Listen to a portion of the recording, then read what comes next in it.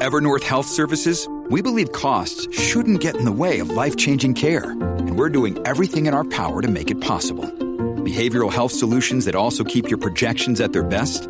It's possible. Pharmacy benefits that benefit your bottom line? It's possible. Complex specialty care that cares about your ROI? It's possible. Because we're already doing it. All while saving businesses billions. That's Wonder made possible. Learn more at evernorth.com/wonder. I got time, cuz. You lucky on that day I was acting cool, cuz. What? Nigga, what's up? How gangster are you, cuz? What? I don't fuck with you, cuz you disrespecting me. Woo! I don't fuck with you, cuz you disrespecting me. I Go hard, cuz. Take off my flag, asking how gangster I was. I go hard, cuz. Hey, you guys. Oh, my gosh. Whew. It's been a long few days. I hope you guys are doing good. Give me just a second here. Make sure my screens are up, honey. You know, this one likes to talk at the same time when I go live. Okay, there we go. So that's up and running. Hey, everybody. I hope you guys are doing good, child. My life has been very hectic. That's why I haven't really been on social media. I'm selling my home. We've been in the middle of staging. I'm literally living out of a suitcase. We've had to leave. I'm in competition with new construction all around me. Please, can y'all, I'm like, I don't know if I'm seeing things. Can y'all see my bra? Is this sheer? Because I'm looking in the camera. I couldn't find my black bra. Can y'all see pink? Child, it's been a rough few days. Can we see pink? Yes. Okay. Okay. Because I was like, I didn't know if y'all could see it. Okay, let me pull my camera up because I don't want y'all looking at my pink bra. Okay. I'm not Tisha Paytas. I don't feel comfortable with y'all seeing my bra. Let me pull it up a little bit more. I'm sorry, fellas. Okay. I think that cuts it out. I'm sorry. I can't find no black bras, you guys. I'm literally living out of my suitcase. So I couldn't find my black bra. I was like, maybe they won't be able to see it. And then as soon as I started, I'm like, I see a lot of pink. No pink. Yeah, it has been a mess. In between having to declutter and basically move everything out so the stagers could come in and get everything ready for the selling and stuff like that. Then I hear about DMX, officially passing because the night before we thought he had died and then he didn't, but he did pass. So it's been a lot. It's just, I cried like a baby because it was just like you think about all the memories and the nostalgia and his music and, where you were at when this song first came out. And I remember, money, power, respect, what you need in life. Like, me and my homegirls just rapping, going hard when Lil' Kim's verse came on, but then knowing, DMX's part and the Lox's part. It's just a lot. It's a lot, but I really need to be around you guys. I need y'all's energy. And I wanted to just really talk about everything that's been going on, not just with him, but just in the world in general. And I see a lot of folks are saying things like there's like different rumors. Some people are saying that he got the vaccine because I don't want to say that name, and that's what might have caused it. But I think all of that aside, like we just had to be honest, okay? And I'm a huge DMX fan, as is many people. I'm not the only one. DMX had a drug problem. And I think we need to be honest. While I love a good conspiracy, honey, okay, y'all know that. I love a good conspiracy. He had a drug problem. And, sometimes you can go through things and stress, just different things that happen in life. I've been stressed as hell this week. And sometimes stress can be a trigger to fall back into old habits. And if he had been clean for a while, that can put a lot of stress on your heart. So I don't really want to get into the whole, it's because of the C-19 and all that, until there's like solid proof. And I see that he went to a doctor, like the baseball guy, the black guy, I think Lou Gehrig. Now we saw him get, vaccinated right there on live television. So I get why that conspiracy was right, because they gave him the jab and then he died a week later. I didn't hear about this with DMX, but I do know that he had a drug issue. And I think that we have to be very honest, because a lot of people, we need to have an honest conversation about drugs and the drug culture. Because I see a lot of folks, rest in peace. And, they love X and they loved his music and his prayers and the things that he said. But a lot of those same people in their own music, they perpetuate drug culture. They perpetuate using lean and popping pills and mollies. And it's not Hank Aaron. Okay, thank you guys. I'm sorry. I said Lou Gehrig, child. Oh, no, I'm sorry.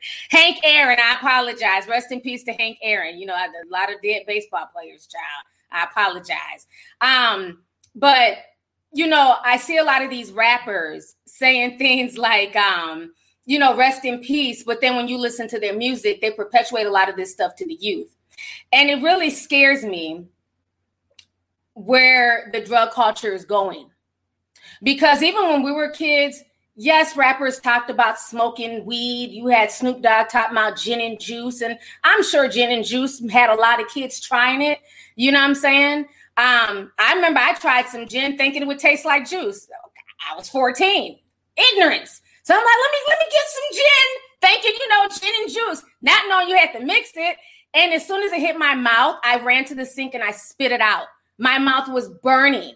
But that's what happens as kids. You don't understand. You don't understand the ramifications and how, listening to certain things and things from rappers, you're thinking you're just dabbling. Yes, I ran and spit it out, you guys. I remember being like 13 with all my friends. My homeboy snuck into his mother's liquor cabinet. So we're about to try some, gin and juice. Because we're thinking it's gin with juice. We didn't know shit about mixing stuff. We're not damn bartenders. We're 13. So we all, just poured some in a cup.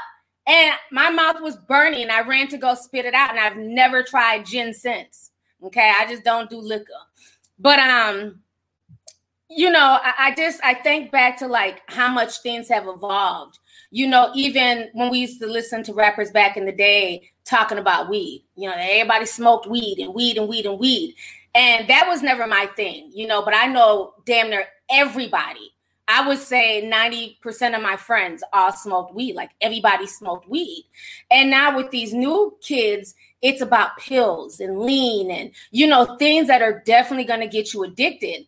And even with the weed, like me and BL Sherelle, when we did the podcast the other day, and we're trying to explain to people like, I don't know how the weed was in the 90s and 2000s because I never smoked weed. So I can't be like, oh, it's so different. But I know from everybody I talk to now who's my age, they're all saying the same thing. This is not the same weed of yesteryear. It's a lot more potent. It's a lot more addictive.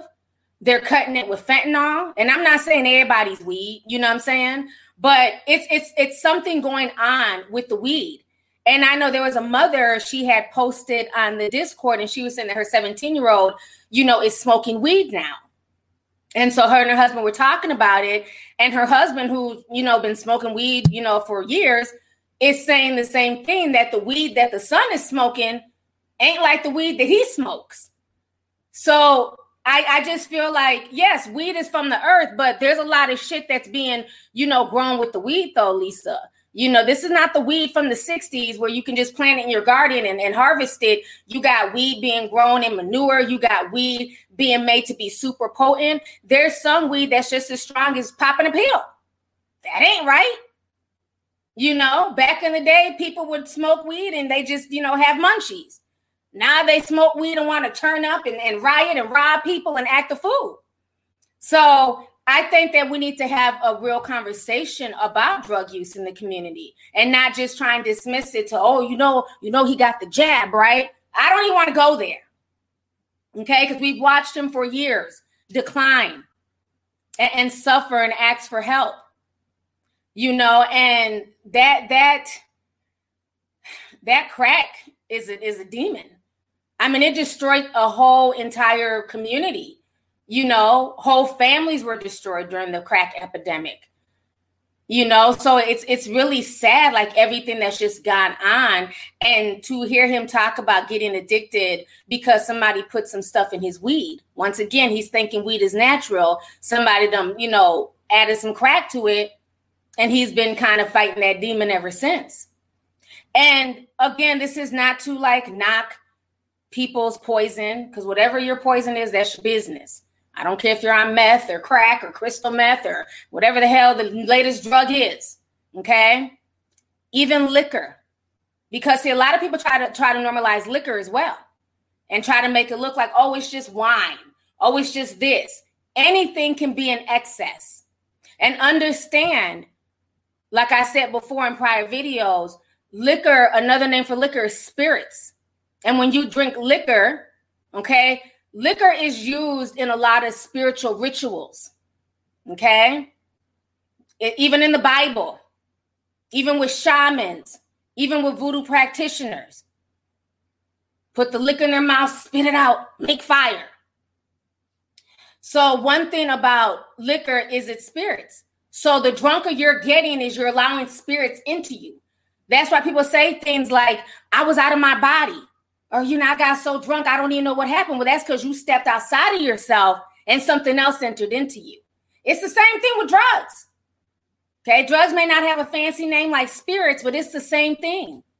You're allowing something that is not of you to take over you. That's why when people are sober, it's like night and day versus when they are high or drunk.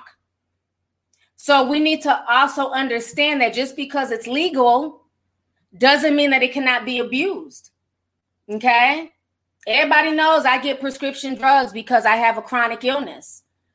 Okay? And the strongest drug, the drugs that I've had to be on is way stronger than anybody's weed, morphine, Dilaudid, and I have to be very, very cognitive and very, very careful because one pill too many, I'm out of here.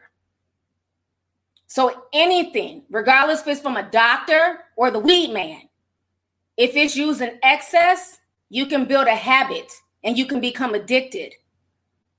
And certain things, once you get addicted to it, it's very, very hard to get that monkey off your back. You have to be willing, wanting, and able to get through that addiction. It's not easy. And that's one thing I've learned just from you all, just speaking to you guys, getting to know people like Emily and BL and people who just come from different walks of life. Because for me, I would get upset like, oh, you're healthy. Like, why are you even putting your body through this? Like, I have to use these pills. You don't have to. You're just doing this recreationally. All that doesn't matter because somebody wants to try a pill one time, for fun, does not mean that they should be on a downward spiral the rest of their life. So I try to have compassion for people, when it comes to that. So that's why it's like, for me, I can't knock him. It's easy to dismiss him and say, well, he's a crackhead and his heart gave out. Oh, no, he was way deeper than that. I never knocked him for his drug habit because it's no joke. And he knew, it was something that was overtaking him. And it was something that was very hard for him to deal with. And a lot of those mistakes that he made in his life was due to being high. So I think people should, take his life and his legacy as a learning lesson for their own life. Like I always say, learn from the mistakes of other people so that way you're not destined to repeat them. So maybe now is the time that you put down the crack pipe if you're on crack, or you stop shooting up meth if you're on meth, or you put down the damn liquor bottle. Whatever your poison is, maybe this is the time that we just kind of slow down on all of that stuff. Because the way it's being pushed, the way it's being commodified, the way it's being glamorized, I don't like it. There was a time that if you were on drugs, it was almost embarrassing. It was kind of a secret. Kind of went into the bathroom, you did your line in the stall, and you came out, woo, ready to party. Now people would just crack, break up the damn drugs in front of you, the coke. I've been at parties in LA, people just snorting in front of you. Like, what, bitch, you have no shame? We're in the bathroom, trying to put on my lipstick. You're doing a line. What kind of shit is this? Go in the stall, damn crackhead. It's like there's no shame. It's like, this is what I do. You want some? Absolutely not. So it's being so glamorized. There's just no shame with it now. And I want people to just understand that, there are serious consequences. You may not die tomorrow, but it could be 10, 15 years from now when you're starting to do better. And, you're watching your kids grow and things like that. And you want to get on the right path. But because of all the abuse that you put your body through year after year after year, it can catch up to you. So that's what I want people to leave, to leave away with this whole DMX situation. It's just got me thinking like just real deep, on life and the things that he went through and the things, what caused him to go down that path.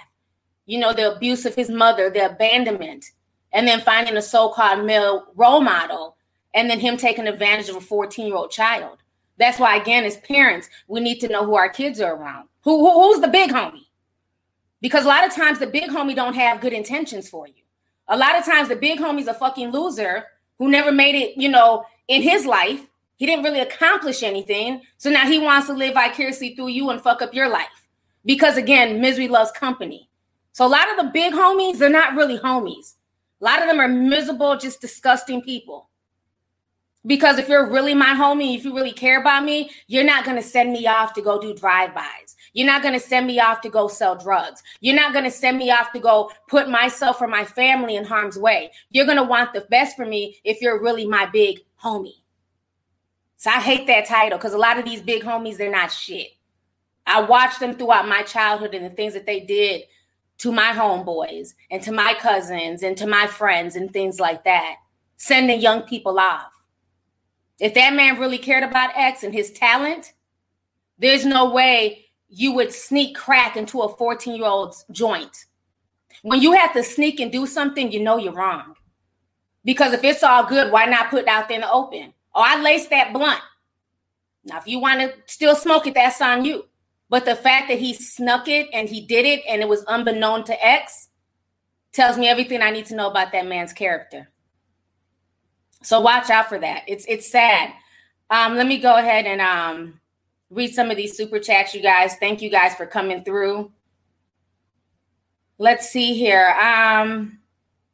We got a lot of super chats. I appreciate y'all. Alicia Elliott says, "Hey T, you look beautiful as usual. Been waiting for you to go live. Rest in peace, DMX." Thank you so much, sis. Thank you for coming through. I appreciate you. Addie Jayobun, let's send $5. Thank you, Addie. Antonia Bowen says, "Hey girl, you look great." Thank you, sis. Appreciate you. Brevon sent $9.99 says, "Hey T, I miss hearing from you. Congrats on the new home. Wishing you the best as always. Love you." Love you too, sis. I appreciate you. I saw your comment on the DMX post that I posted. I have replied back to your comment because I hadn't seen you in a while. So thank you so much for the super chat, sis. Strawberry sent a $2 sticker. Thank you, Strawberries. Let's see here. Raquel says, "Hey girl, I missed you. Love you. Love you too, sis. Thanks for coming through." Tisha Perry says, "Hey T, love you, period. I was approved for the Discord, but did not get the link to the new system. Please let me in. LOL. Thanks for all you give." Thank you so much, sis. Thanks for coming through. I need to go back and check a few of my emails that were prior dated. Anybody sending me emails after the 5th, I'm not responding. So as long as your email was before then, I will get you that link. I just had to take a few days off because I had to move. I had to get everything together in my life. So that's why I haven't replied back to the emails because some people were taking too long to respond. So at that point, I moved on, but I'll go back and check. Tangible says, "Pull the cam up a little more. We can still see." Oh, no, it looks good now. I can't see anything. You can just see the top, but you can't see the pink. Big titty problems. Thank you, sis, for the $5. Katie sent $4.99 says, "Hey, T, caught my first live. I want to say I think you are one of a kind. Thank you for your hard work and giving us the tea, hunty." Thank you so much, and thank you for coming through. I appreciate you. Let's see here. Reese Boo says, "I thought of you the second DMX passed. I cried all night and spent all night watching tributes. He was deeply loved." He really was. I did the same thing yesterday. Thank you so much. Deja Vu says, "Hey T, rest in peace to DMX. We miss you, girl. Love you. The world is going through some spiritual rituals right now. Girl, we're going to talk about it. And I've been on already 20 minutes. The live stream might be a little bit long, but it's okay. Y'all take timestamps for the folks who be crying about timestamps. But yeah, we're going to get into the whole spiritual stuff that's going on. We got a lot to talk about with that. So I'll come back to that. Thank you for the super chat. Patrice Reed says, hey, T, love y'all. Catch the playback, but want to stop by. Thank you so much. Marvin says, hey, T, looking good, girl. Sending you hugs and love. Thank you so much for the e-hug. I appreciate you. Kiki West says, crack epidemic is still affecting the Black community till this day. X was given crack by his child mentor. Yes, he was. And thank you for this super chat. The G4U says, hey, T, you're looking good. I will listen to your live later. Since I have errands to do, I look forward to your content because it uplifts my day and keeps me informed. Blessings. Thank you for the $20 super chat. And thank you so much for coming through. I appreciate you. Let's see here. Nehemiah says, hey, T, just want to show you some support. Thank you for all you do for us as a community. Love you. Love you too, Nia. Thanks for coming through.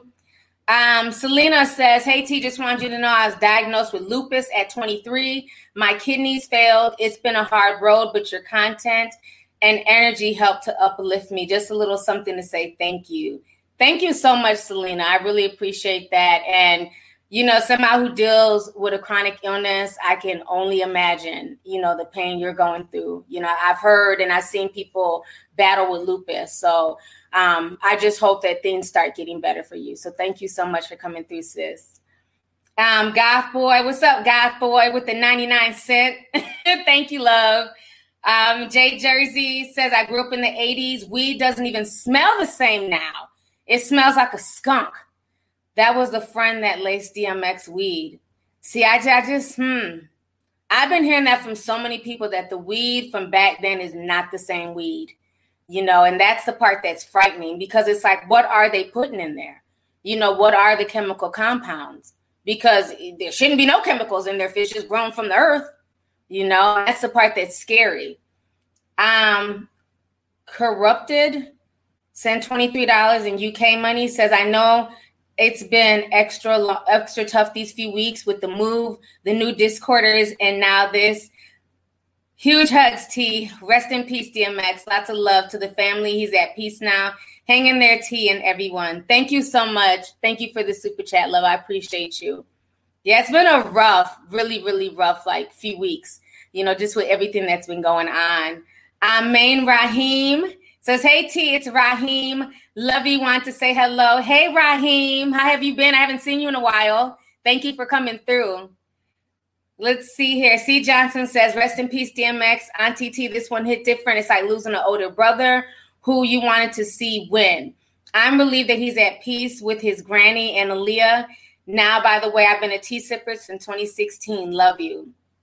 I love you too. And yeah, I think that's probably the main solace of everything is the fact that he's with his grandmother and with Aaliyah. You know, he was very, very close to her before she passed. So thank you for that. AJ says, hey, T, blessings to you and your family from VA. This loss on the hip hop community hits different. DMX was my entire teenage life. I enjoy watching your lives. Continue speaking facts. Thank you so much.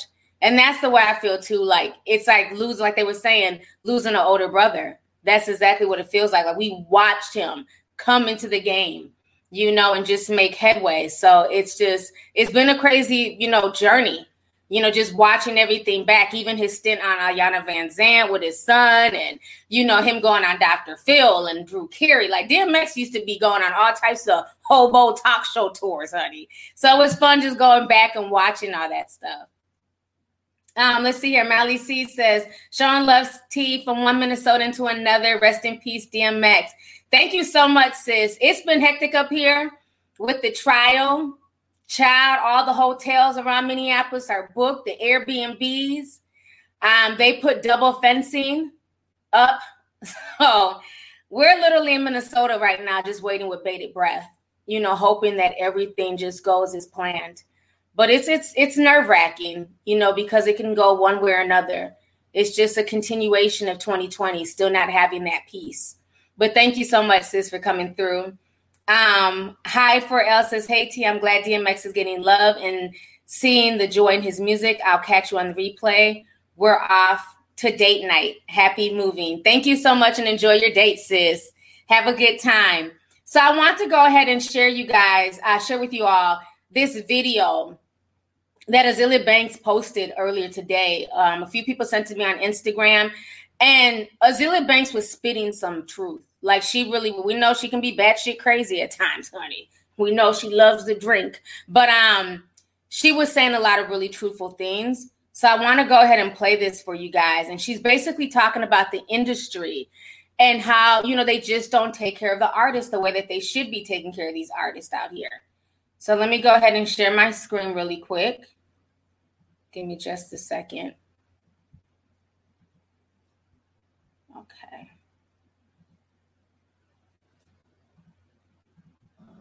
So I want to start this video by sending my most sincere condolences to DMX's family, DMX's fan base. Rest in peace, DMX. You inspired a lot of fucking artists. Anyone who knows or has been following my musical journey knows that Keith Flint from Prodigy and DMX are two of my biggest fucking inspirations, especially when it comes to the Young Rapunzel projects and just my overall stage presence.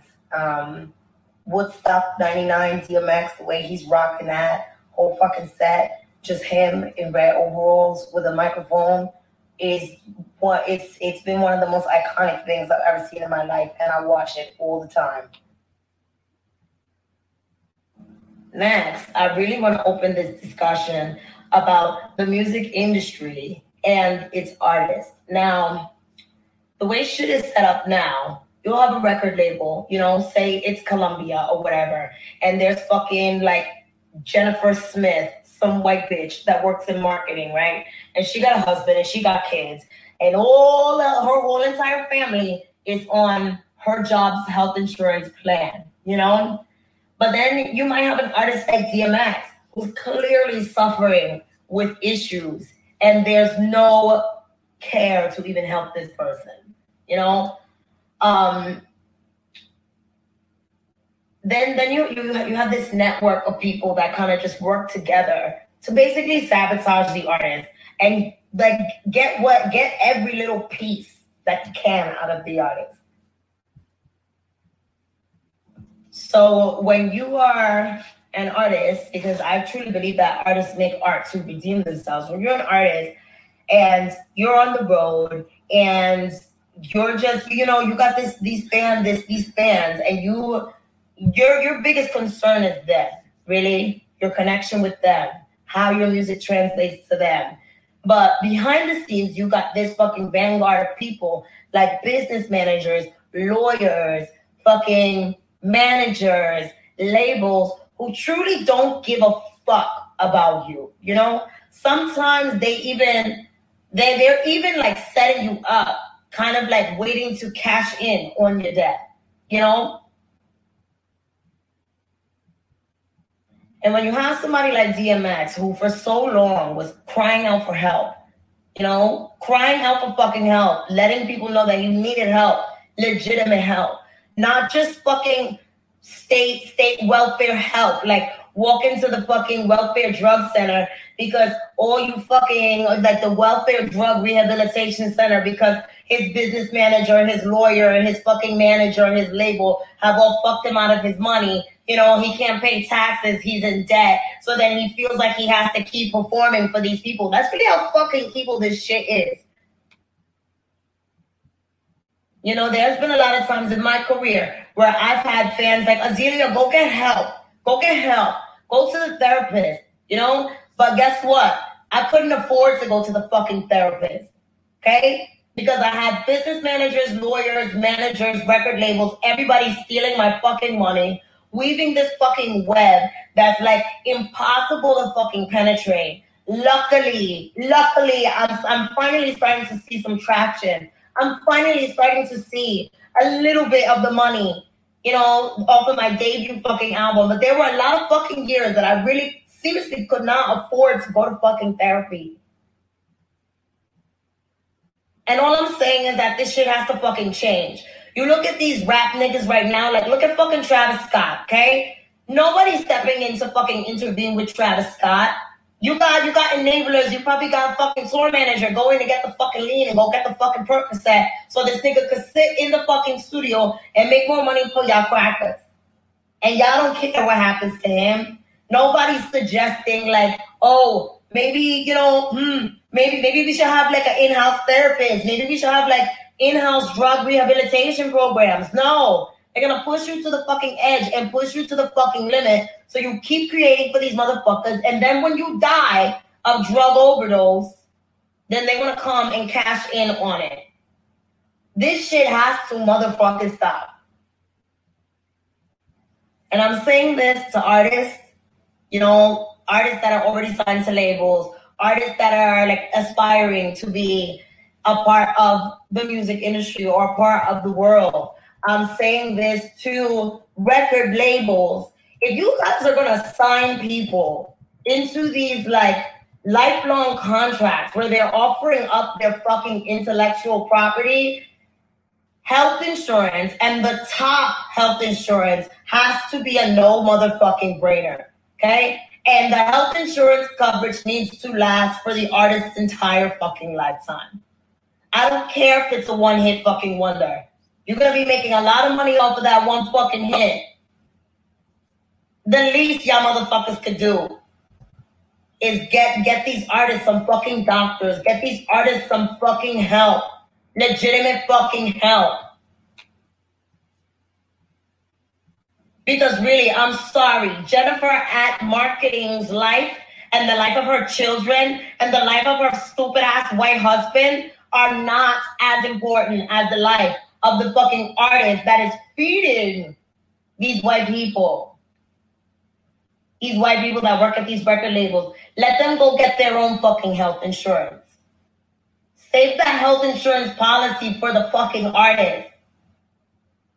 Because we need it. A lot of us really need help. You know, there were times early in my career where I was really fucking dealing with alcoholism. And instead of somebody trying to be like, okay, you know, maybe we should take Azealia to a fucking program. You know, they just put 4 bottles of vodka in my fucking dressing room so I could just fucking drink myself into a fucking stupor and go on stage and make more money for these niggas. This shit gotta fucking stop, y'all. So let me come back on the screen here. So you guys just heard everything that Azealia Banks had to say. And, you know, granted, she can be batshit crazy at times, but she was speaking nothing but the truth in that. You know, and this is what I've been saying for years, that these artists are nothing more than a commodity. If you think that this industry, they're trying to be your friend, you better wake up. You are a commodity. This is a business. And a lot of times those advances and all that stuff, it's simply a loan. And you're going to pay that money back regardless of the situation. If you overdose yourself to death, they feel like, well, that's on you. But guess what? We're about to release a posthumous or postmortem, whatever they call them, albums. You know, those albums they release after an artist has died. And isn't it crazy that the albums of dead artists get way more promo, way more push, way more, you know, it's like it goes viral. It's a big deal than even when the artist was alive. You know, not to knock Pop Smoke. You know, I heard, you know, maybe 1 or 2 of his songs, but his name wasn't really out there like that. But once he died, oh, the way they pushed that, you know, Pop Smoke album after he died was crazy. Same thing with Juice WRLD. You know, Juice WRLD was definitely making a name for himself, but he was another one who pushed a lot of the drug culture and talked about, you know, his drug use, his depression. He was crying out for help in a lot of his music, you know, especially when I listened to that song Wishing Well, like it just makes me sad, you know, because hindsight is 20/20. So it's like, if I'm hearing this and I'm hearing this call for help, where was the record labels? Where was his management team? Where were the people who had these young people's best interest at heart? You shouldn't just have their best interest at heart when it comes to them making you money. And that's what it seems like is going on. And this is why a lot of these performers are still out here performing in their 50s. They should be at home resting and retiring like most 50, 55-year-olds. But they're literally out here having to work and perform on stage. And I'm not saying that they don't love it, But at what point in time do these people have a chance to stop performing and really rest and take care of themselves? Because it's grueling being on the road. It's grueling living out of a suitcase. It's grueling from being in a different city to a different city to a different city. So I definitely agree with her when she says that, there should be something, around to help pay for their medical services, their, mental health services. If we can, think about it. If these record labels can give you an advance, right? So you can rent out a Lamborghini for a video shoot, or go, shoot a music video in a tropical, country. Why can't they put money aside for when you fall off the wagon? Well, they don't, because they don't care. Either way, they're going to get paid. Because again, if you're high and you're inviting spirits into you via these drugs, that's why a lot of artists tend to dabble with drugs, because it heightens their creativity. Like, let's keep it real. When some people drink, when you give them weed, when they pop a pill, all of a sudden they can rap for hours. You know what I mean? They can just go, go, go, go. That's why they supply them with whatever they want. Like she said, she was battling alcohol, and instead of somebody saying, well, damn, we need to put her in rehab, she comes to her dressing room, there's 4 bottles of vodka.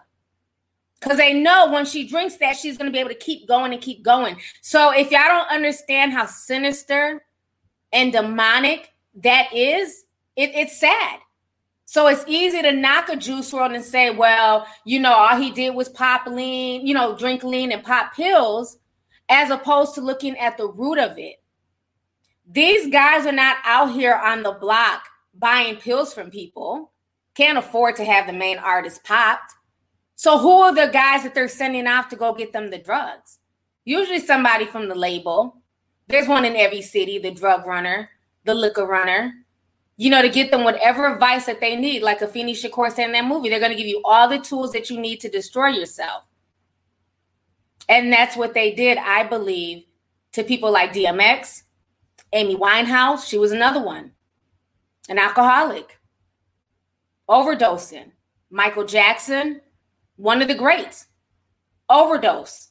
Prince, from Minneapolis, one of the greats, overdose. And like I said, to them, it doesn't matter, because the drugs and the liquor, it brings out the creativity. So they're going to keep giving it to you. And even when you die, they're still going to be eating off of you. King Von, another person. They're dropping his album soon. So it's like these guys never get a chance to even rest in peace anymore. XXX, his post album. So, the list goes on. Lil Peep, Mac Miller, all of these young people who have died over the past few years and how they become even more famous. Whitney Houston, another one, made more money in their death than when they were alive.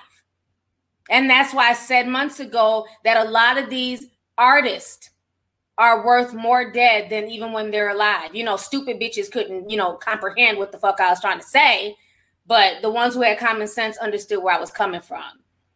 And that's just the truth of the matter. So I just think what she was saying is just really poignant. But is it going to be done?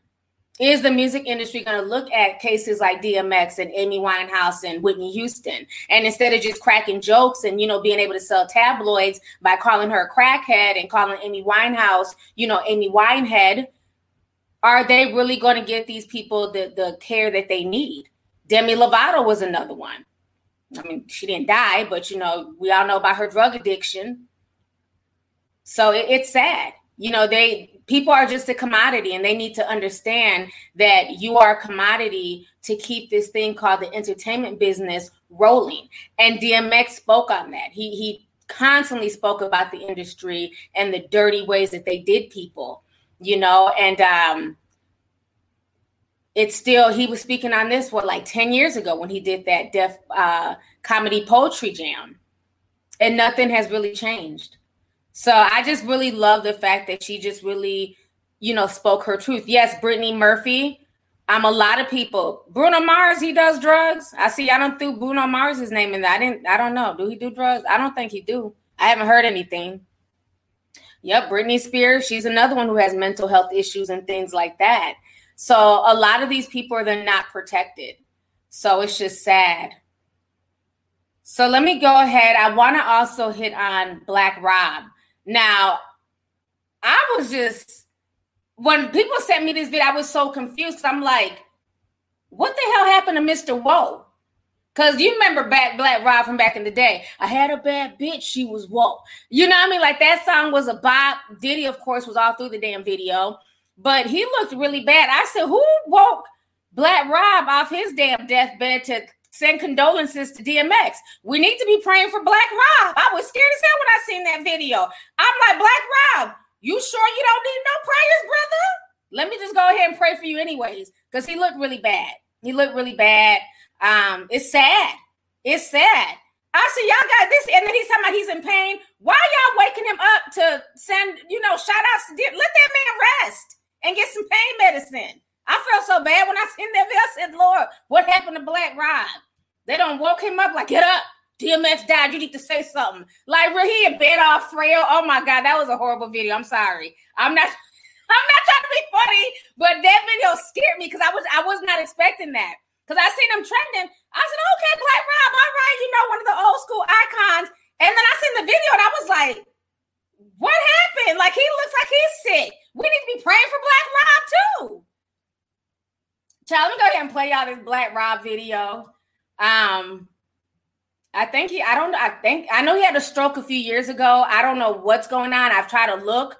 Nobody's really saying what's happening with his health, but he looks bad. He looks really bad. I feel so bad for him. Tell her, man, what's going on. I don't know what the pain is. The pain is crazy, man. It's helping me out, though, man. It's making me realize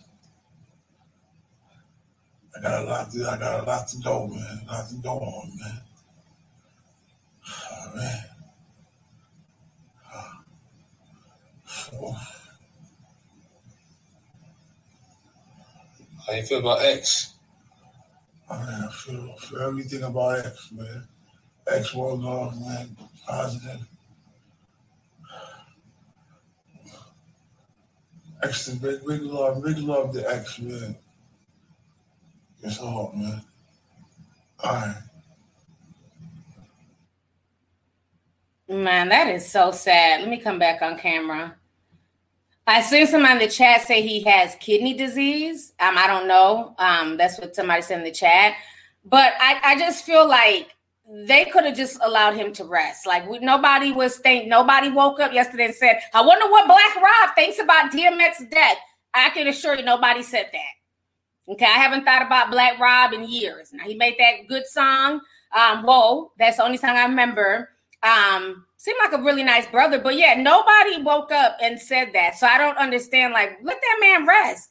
He's talking about he's in pain. He looks delirious, and it's like, that was just sad. That was sad, So I hope, Black Rob, he gets better as well. Let's definitely send him some positive energy and prayers as well, because he needs it. I'm like, he over here talking about DMX. What's going on with Black Rob? The person who's filming, you want to explain why he looked like this? Like, come on now. And another thing, why is everybody from Bad Boy sickly, dying, involved in some bullshit? And meanwhile, Diddy looked like he done sucked they soul. He looked just as young and fresh and vivacious. He's still able to dance in two-step. Craig Mack dead.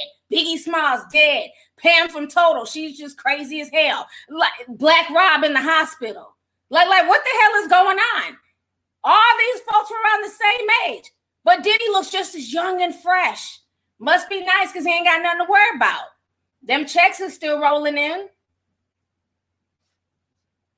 Diddy's a modern day vampire. I don't give a damn what none of y'all say. Diddy over here young and fresh face. Meanwhile, all his artists are just going through shit. Something ain't right. Yeah, Craig Mack died like 3 years ago. He sure did. Tierra Bryant sent a $20 sticker. Thank you so much, sis. Let's see here. Vic sent 50, says, hey, T, got that tech tea for you. Corporal are working on tech that will sell tickets instead of Netflix subscriptions and verify in your living room. If the audience matches the number of tickets sold, if not, they cut the service. I sent you a video on Discord. Wow. Thank you for the $50 super chat. I really appreciate it. I'm definitely going to check that out. Big tech is just going crazy at this point. And now everybody wants to keep sending me, articles about the C-19 vaccine passport. I told you I was coming down the pipeline. And now, to fly to certain countries, they're already implementing it. So it's crazy. All this stuff is just, it was just all a plan. Sad. Zay Sim50, he says, I lost my big cousin today to an overdose. Wow. If you're dealing with these demons, please get help. Thank you so much for the super chat, love. And I'm very sorry to hear about your cousin. It's no joke. It's no joke out here. The drug use and, like I said, it just starts to take a toll on people where they think they can, keep pushing it, but it just takes a toll eventually on the heart, on the liver. So it's really sad. I know I watched a video, the one where Black Rob was on Sway in the Morning, and he was saying at that point he had a stroke. So this was like a few years ago. But he was even saying that, he was drinking a lot and, all of that liquor and stuff caught up to him. So when people say like we really have to treat our bodies like our temple, we're not just saying that to, to be condescending or, oh, you think you're all that or shut the hell up. We're not doing that. It's literally facts. All that stuff eventually takes a toll on you. There's just certain things you can do in your 20s, but by the time you get to your 30s and 40s, it catches up to you. So, the younger you are, that you can start thinking healthy and having a healthy mindset. I'm not saying don't go out and have fun. That's not what I'm child, because I'm gonna go to a club and shake my ass, shake my tits too. So I'm not saying that, okay? I'm the queen of having fun. What I'm saying is that have fun in moderation. And if you have to get high or, just sloppy drunk to have fun, then you're not being yourself. It's one thing to have a glass. It's one thing to have a shot. It's one thing to smoke a little weed. But when you're just smoking weed all from the time you wake up to the time you go to bed, if you have a bottle in your hand when you're just drinking straight out the bottle, that is just the most ratchet shit, especially for a female. Bitch, get a cup, okay? When you're just drinking Hennessy straight to the head and you're a female, that driving the boat shit, I just think it's just so disgusting to me. It's not ladylike. I don't care who gets offended. It's my opinion. And you don't know how much liquor is being poured down your throat. So you might be used to a little shot, but when you're driving the boat, they're just pouring the shit down your throat. Now you in the club like this and shit, falling into people, potentially about to get hard. So just be mindful. Nothing wrong with having fun. I'm not that damn old. Y'all will see me in the damn club having a good time, but it's okay to be sober. You don't have to turn up every night. You don't have to push the limit to keep up with people. Because the same ones that you're keeping up with, when you laid up in the hospital like Black Rob, are they going to be there?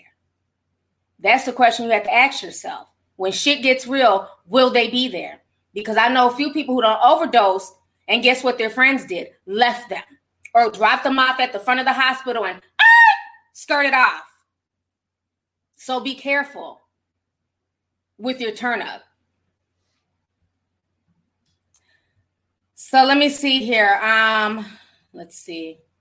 Rena Senpai says, laugh my ass off. Diddy looks like he sucked their soul. You are too funny. I'm just saying. His face is all fresh, nicely, moisturized. Got that nice shea butter sheen on his skin. Lips are moist. He looks good. He's eating well. He's gotten fat, eating very well. Meanwhile, everybody on Bad Boys shriveled up and dying. Like, what is going on, Diddy? Something ain't right. Something ain't right. I said what I said. Thank you, though, for the super chat, love. Let's see here. Your mamas and papas sent $100. Thank you, thank you, thank you. They said, been trying to send you a super chat for a minute. But if my message says anything about anything, it will say edit message and try again. Wow. Censorship, Lovely T. These are the times. Thank you for all your hard work and videos. Much love from Cali as always. Thank you so much for always coming through with the super chat. I really appreciate you. Yes, the censorship on YouTube is going crazy. That's why I'm just very careful with my words. I'm very careful with the topics I hit on. People go, oh, you should talk about this. Absolutely not. Not because I don't want to, not because I don't have an opinion. Right now, they are taking people's channels left and right. people's channels are being snatched left and right, not just on YouTube, but on Instagram, Twitter, things like that. So it's like the censorship is very real. But again, they own this platform. So if that's the rules, then I just have to modify my content to follow the rules. So any deep stuff, we talk about it in the Zoom meeting. That's where we go for the deep tea. You know, but it's really sad how it's gotten on this platform where you just can't give an opinion. And if it's not going with the mainstream narrative, then it's an issue. You know, it's bad enough with the demonetizations all the time, but now they're just like, now they're getting rid of people. But it's funny because their fave, the one that be trolling for Team Peen, still here. Nothing has happened. So that tells you a lot. But thank you for the super chat.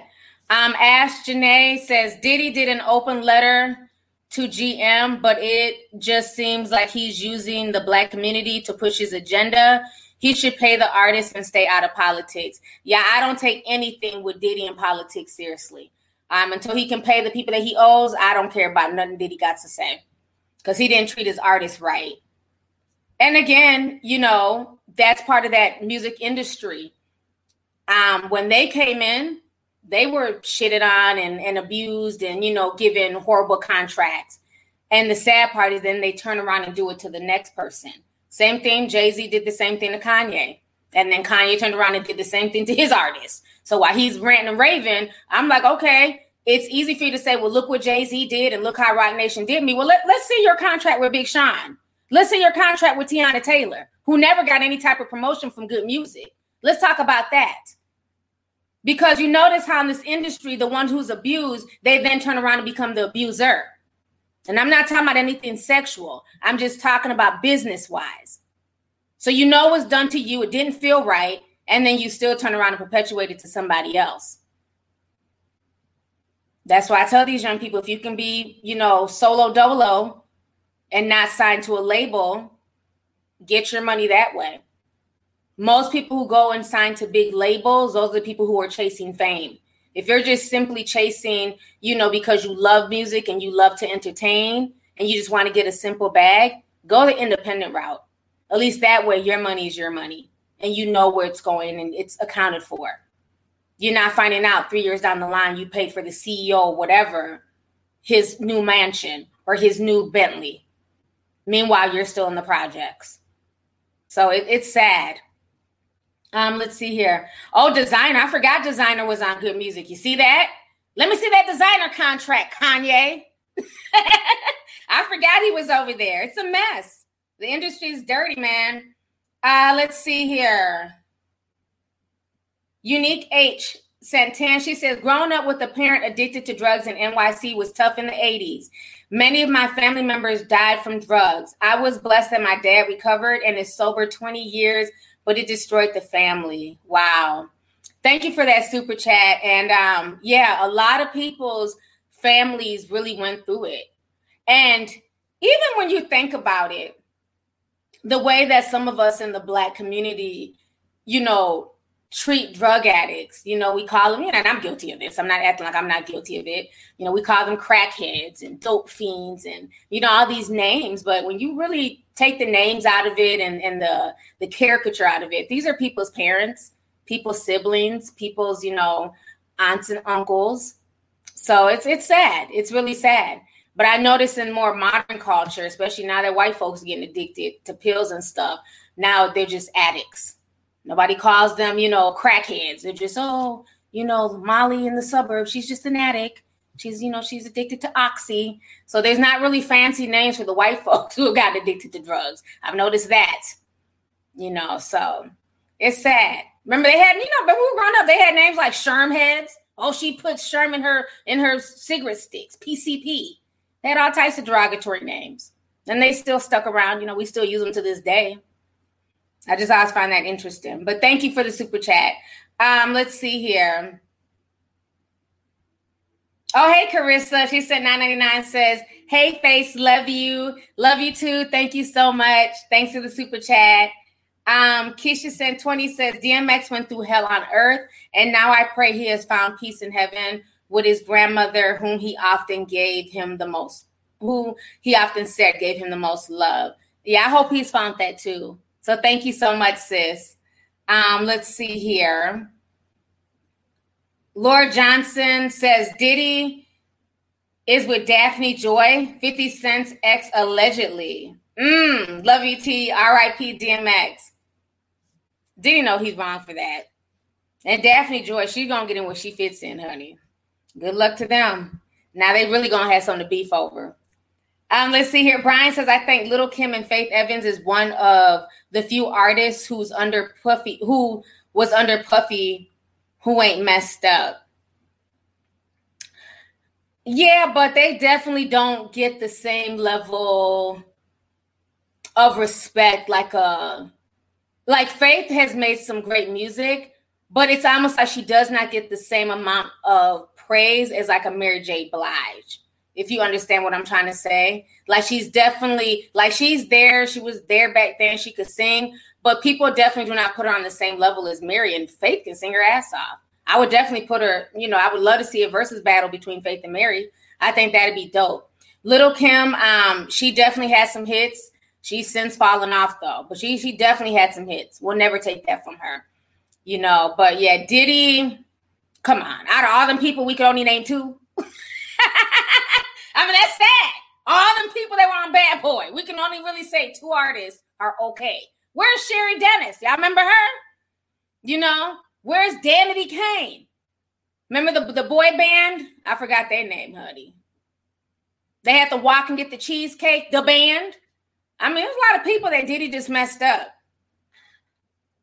Poor Pastor Mason Beth that still ain't got no damn check or residuals. It's a whole mess out here. Yeah, I would love to see them. 112. I don't know whatever happened to 112. Where are they at? Yeah, remember Sherry Dennis? She had that bop. Loon. Well, Loon is out now. Loon, he's out. He's doing good. Okay, day 26. B5, child, B5. They got treated horribly. They came out maybe like a year ago, during C19. Everybody was spilling tea. They were going off. They were going off on Diddy on Instagram. But yes, a lot of them. We need a surviving Diddy. Anybody wants about surviving R. Kelly, surviving Diddy and those royalties. What's up with that? And they had the nerve to buy his mother a brand new Bentley. This woman damn near 90 years old. Where's she about to go in this $300,000-$400,000 car? You buying her a Bentley. Meanwhile, you have your artist out here in hospitals, struggling, Pam going crazy. He got his artist out here struggling, but he can buy his mother a Bentley. That's why I don't think nothing Diddy does. I just look at it and I roll my eyes. I keep it moving. Was Sammy with Diddy? I know was Sammy signed to Bad Boys? Sammy look good. He young though, but he look good. I be seeing him on Instagram every now and then, honey, trying to preach. Go on ahead, Sammy. I like the way you look at me. I like the time we spend, baby. Okay, let me stop for they flag my video, honey. You can't have fun on YouTube and we can't even sing songs. Let me stop for everybody for Diddy come claiming this video. She's saying Sammy's song, so I need a check. I don't even know if he was with Bad Boy. But see, that song was the shit. My little sister used to play that all the time. How old is he? Oh, Sammy's 34. Hey, Sammy, how you doing? I still look at him as a little kid because that video. But that video was so cute back in the day, honey. Yeah, Sammy is daddy. I'll be on his Instagram like.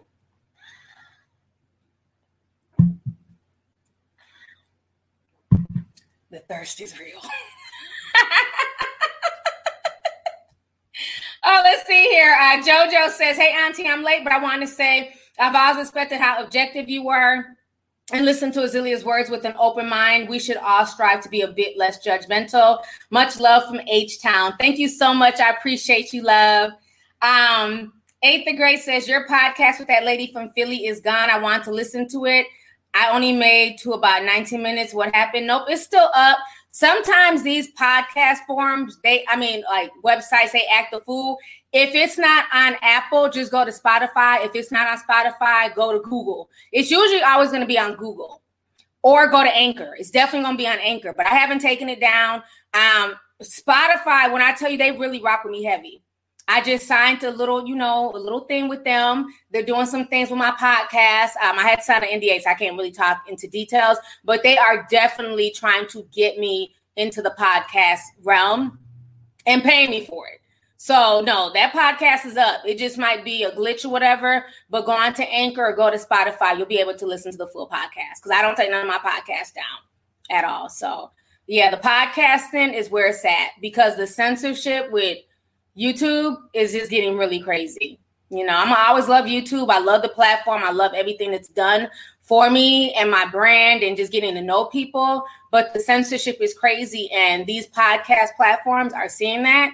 And they're coming through and they're snatching people up now. That's why you see a lot of YouTubers moving over to podcasting. So, yeah. Let's see here. Thank you, guys. Say congratulations. Thank you, guys. I appreciate it. Let's see here. S. Gordon Santoni says, Diddy irks my entire nerves. LOL, keep doing UT. I'm glad it ain't just me. As soon as somebody send me some stuff about Diddy, I'll be like my whole vibe just changes. He just irks me. It's just everything about his vibe is just weird. Her House of Green said Faith was smart and got out when she seen things were getting weird. Thank you so much for the $99 super chat. I really, really appreciate it. And yeah, you're right. And I'm glad she ended up leaving. Faith is very talented. I don't think she gets her roses. She's very talented. And they kept trying to put her against Mary for a long time. So I think it'd be dope if they just, did a versus battle together.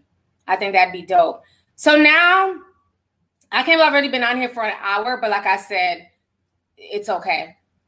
I have nothing else to do, you guys. So just hang with me.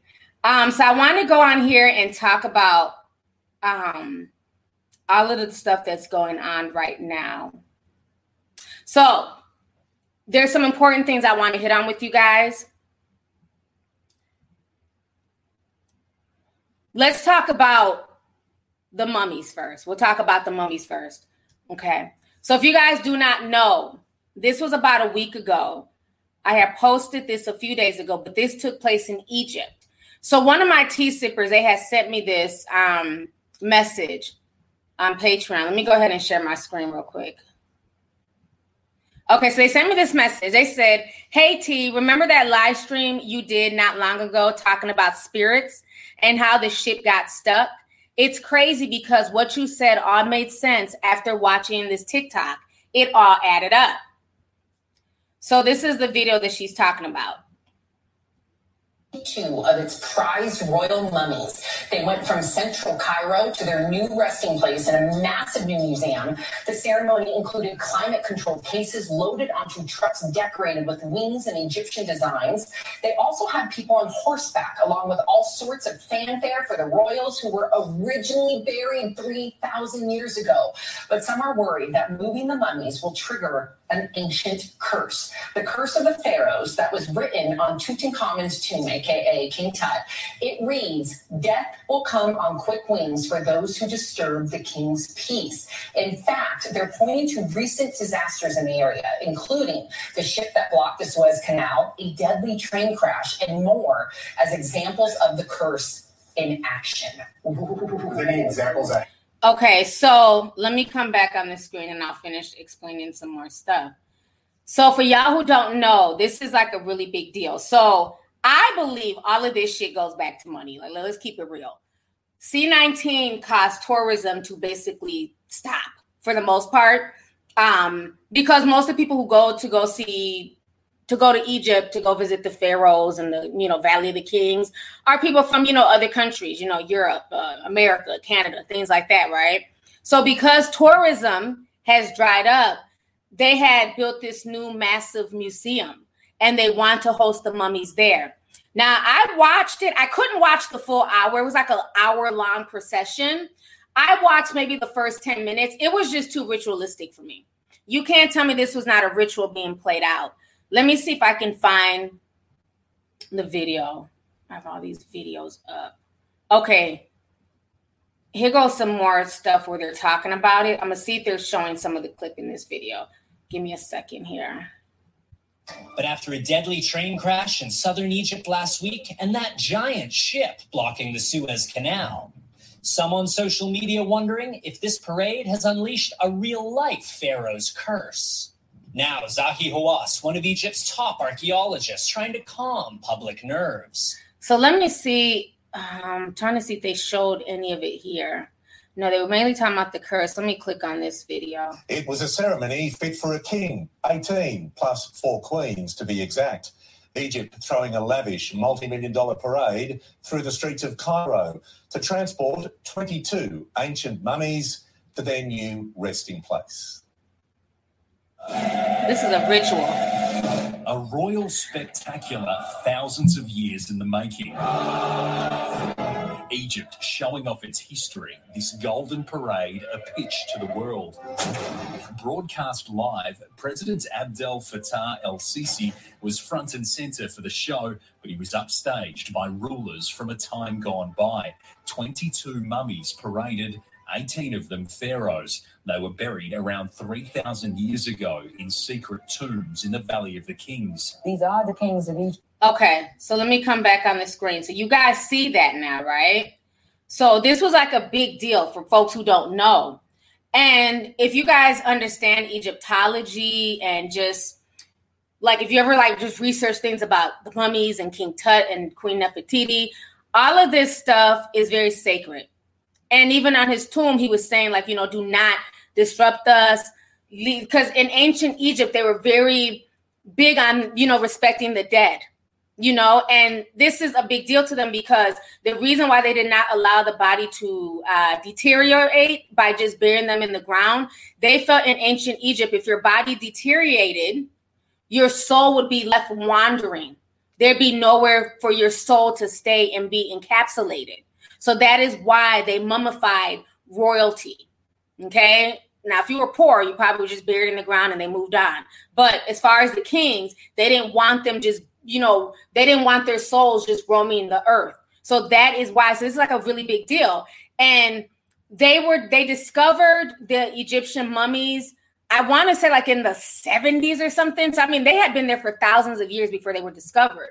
But the people who discovered them, all of those archaeologists ended up dying in like the most craziest ways. Y'all can go research this, okay? Do your own damn research. But it's true. So they've always talked about the curse of like Tutankhamun and the curse of the valleys of the kings. It goes really deep. So, 1922, 1920. Thank you. I knew it was something early. Okay, so 1920. Thank y'all. It was the 1920s when they discovered the mummies, right? So when everything happened with that ship, if you guys remember, I was saying there's no way this has not happened ever. For a big old ship that weighs tons to get stuck in that position where it blocked trade for damn near 2 weeks in the Suez Canal.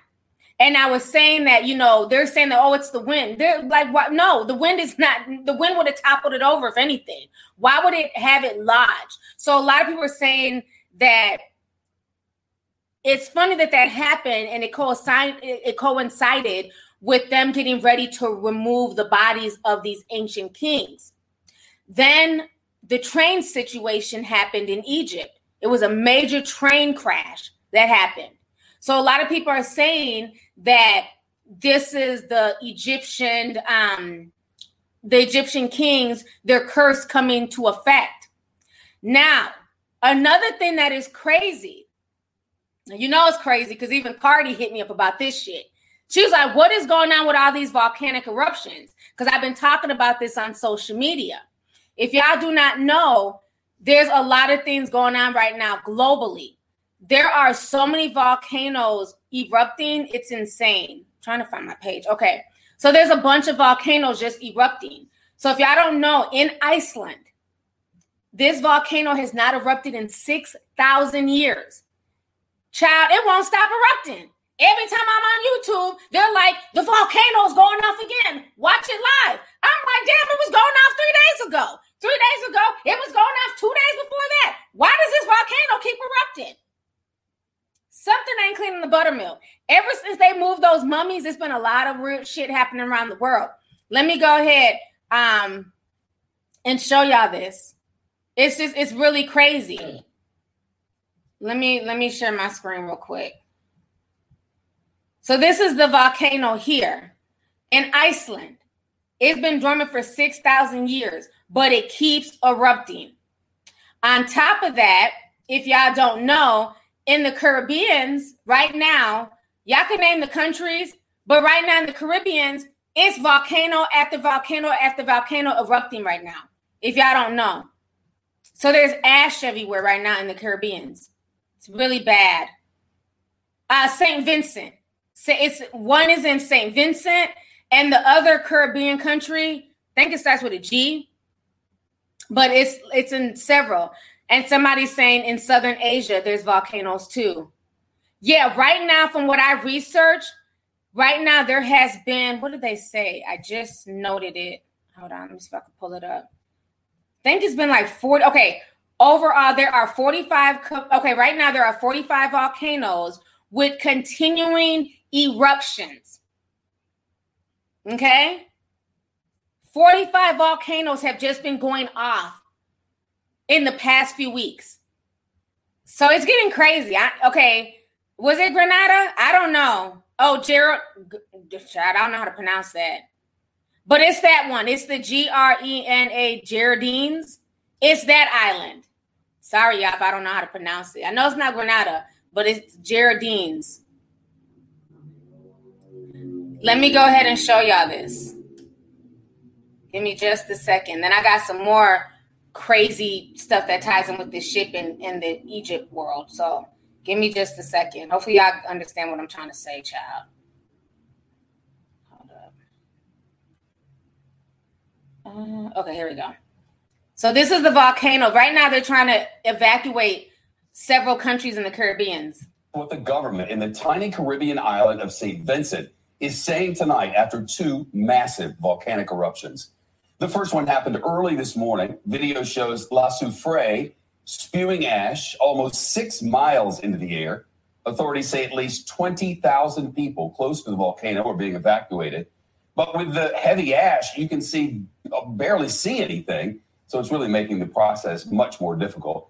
Then a few hours ago, it got worse. Another major eruption. This plume, not as big as the first, but they say it could be an ominous sign. The scientists at the West Indies Seismic Center say eruptions could continue for weeks or months. Shepard Smith. Okay, let me show y'all one other video. This is the one with that volcano in Iceland that be going off every other day on YouTube. At this point, I just check in once a day. I be like, I need a life. I'll be like, I wonder if that volcano's going off today. Let me go walk to YouTube and see. And I just sit there and watch it for like 20 minutes or so. I don't know. It's just been going off like every other day. And people are trying to teach me how to pronounce that word. I don't know how to pronounce it because I've never even heard of that country before. But I guess they're saying it's Grenadines. Did I pronounce it right? Grenadines? Hopefully I pronounced it right. Anybody from Grenadines, I apologize if I do not know how to pronounce it. I had never even heard of that country, but I just want you guys to be safe in that country. So I be trying, child. It's hard. It's hard. Let me go ahead and show y'all this volcano. This is just crazy. Like, you literally can tune in once a day and watch this volcano erupt. Like, it's constantly erupting.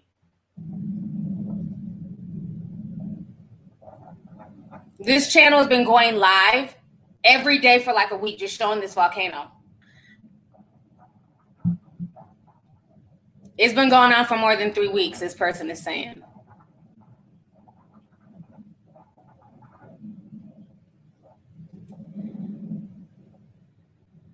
Okay, so y'all see that. So it's something that's going on in 2020 with like the weather, the atmosphere. It's really insane right now. On top of this, a lot of people didn't know this. Now, this was before I knew about them trying to move the mummies. But I thought it was very interesting, the trajectory that the ship, the Evergreen ship that got stuck in the Suez Canal, while it was moving and being supposedly blown around, it made a drawing of a peen. A big peen, too. Big balls and all. sorry. I'm immature. I apologize. Let me show y'all this picture of this big old peen. A big old peen it drew. Drew a big ass peen in the water. That's what the hell? Y'all think I'm playing? It drew a peen. Look at this picture. Okay. Oh, I was talking about Taiwan here. Look, it drew a big old balls. And so people were shocked. This was before we knew about the mummy thing. The cargo ship blocking the Suez Canal drew a huge phallus before getting stuck. What people don't understand, phalluses are worshipped all around the world. We have a phallus symbol in DC, which is called the obelisk, and that's worship. And then I was explaining on Discord that the Egyptians, when you tied into the obelisk, they're saying that it was a monument commemorating the dead, representing their kings, and honoring their gods. So I believe this goes pretty deep. And I don't know if I've lost y'all at this point, but I think it goes pretty deep. What are the chances, bro, of this ship that literally blocked trade for 2 weeks? Like, what made this ship draw a big peen in the water? That was the trajectory, and then it got stuck. The ancient Egyptians worshiped peen, the phallus symbol. Just like the Asians, a lot of Asian countries, they worship the phallus. The phallus, or the peen, when you break down the symbolism, what was it saying? It basically talks about regenerating life because, the peen gets hard, so that's life. And then it ejects, then it dies, and then it comes back again. So it's like life and rebirth. It's like really deep. I know, right? It's really deep. I know for like most people in Western cultures, the peen is just something to suck and fuck. But no, it goes really deep. It goes deep, okay? So I find it very strange that this ship got stuck around the same time they were moving these mummies. And then it made a phallus symbol, and the phallus is worshipped in Egypt. So I feel like it's almost like the kings or those mummies letting us know that they're here. Because remember, I said it during that live stream. I said, there's no way a wind did that. I said it in that stream, that was something spiritual. We're in a spiritual battle right now. You had Lil Nas X at the time. He had Satan trending and all that demonic shit. I felt it was like something really deep. So, I don't know. The whole situation is crazy. Maybe they're trying to warn us. But, child, y'all know, I just feel like all of this stuff is not happenstance. Maybe I'm crazy, but between these volcanoes, and think about it, when a volcano erupts, what does that remind you of? A peen erupting. Ejaculating, I think that's the word. Right? It drew a peen, volcanoes erupting. Erupting is like ejaculating. Child. I'm just saying. I don't know if this stream has gotten too sexual. I'm just keeping it real. So I feel like a lot of this stuff is happening because those mummies were moved. And it might be the curse of the kings coming back. Because literally, like a day or two later, that huge train crash happened in Egypt. I don't take that as happenstance. I don't believe in coincidences. Look, Dominique got the little curious faces like, yeah, for real. Like my 10 had it singing with all of this stuff. Let's see here. Little Eyed says, T, we better be mindful of Yellowstone. Because, girl, love you. And y'all, please stay safe and vigilant. Thank you so much. Yes, and Yellowstone has been, it's been active before. I believe the last time it like really blew was like in the 80s. So it could happen again, and that's right here in America. So just keep an eye out because this damn volcano in Iceland, it won't stop erupting. So something is going on. Ikena says, hey, T, fellow Ninja boy here. This proves that the Middle Easterners there in Egypt are not the original inhabitants of Egypt. They don't have respect for the national relics of that country. The melanin descendants of Kemet are the true ones. Thank you so much. Thank you for the super chat. And I agree. If they really respected and took what those kings wrote on their tombs, they would have left them alone. And this is not the first time. They've taken those same bodies, those mummies, and they've taken them on tours around the world. Like, I think it was like in the 80s, they came to America and people in America got a chance to see them up close and personal. So I believe that they did all of that. Everything, if you watch that parade, is so ritualistic.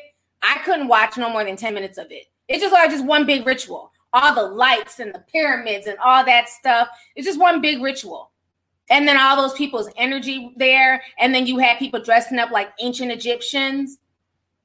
I feel like that was just one big ritual. So that whole situation is just, it's crazy. Let's see here. Cam says, she said $9.99. She says, I saw an article about Cairo as well and posted it in the zombie apocalypse section on the Discord the day before you posted the mummies and zombie Peen LOL. Catch me in the doomsday prep room all week. Rest in peace, DMX. Thank you so much for the super chat, sis. Thank you for coming through. Let's see here. Outlander sent 20 and says the peen was stuck in the canal like the birth canal of a woman. And isn't that another name for that canal? Remember, somebody had said something in the last stream. Let me Google that real quick. I believe that's another name for the Suez Canal. It's something about like the birthing or like the something of civilization.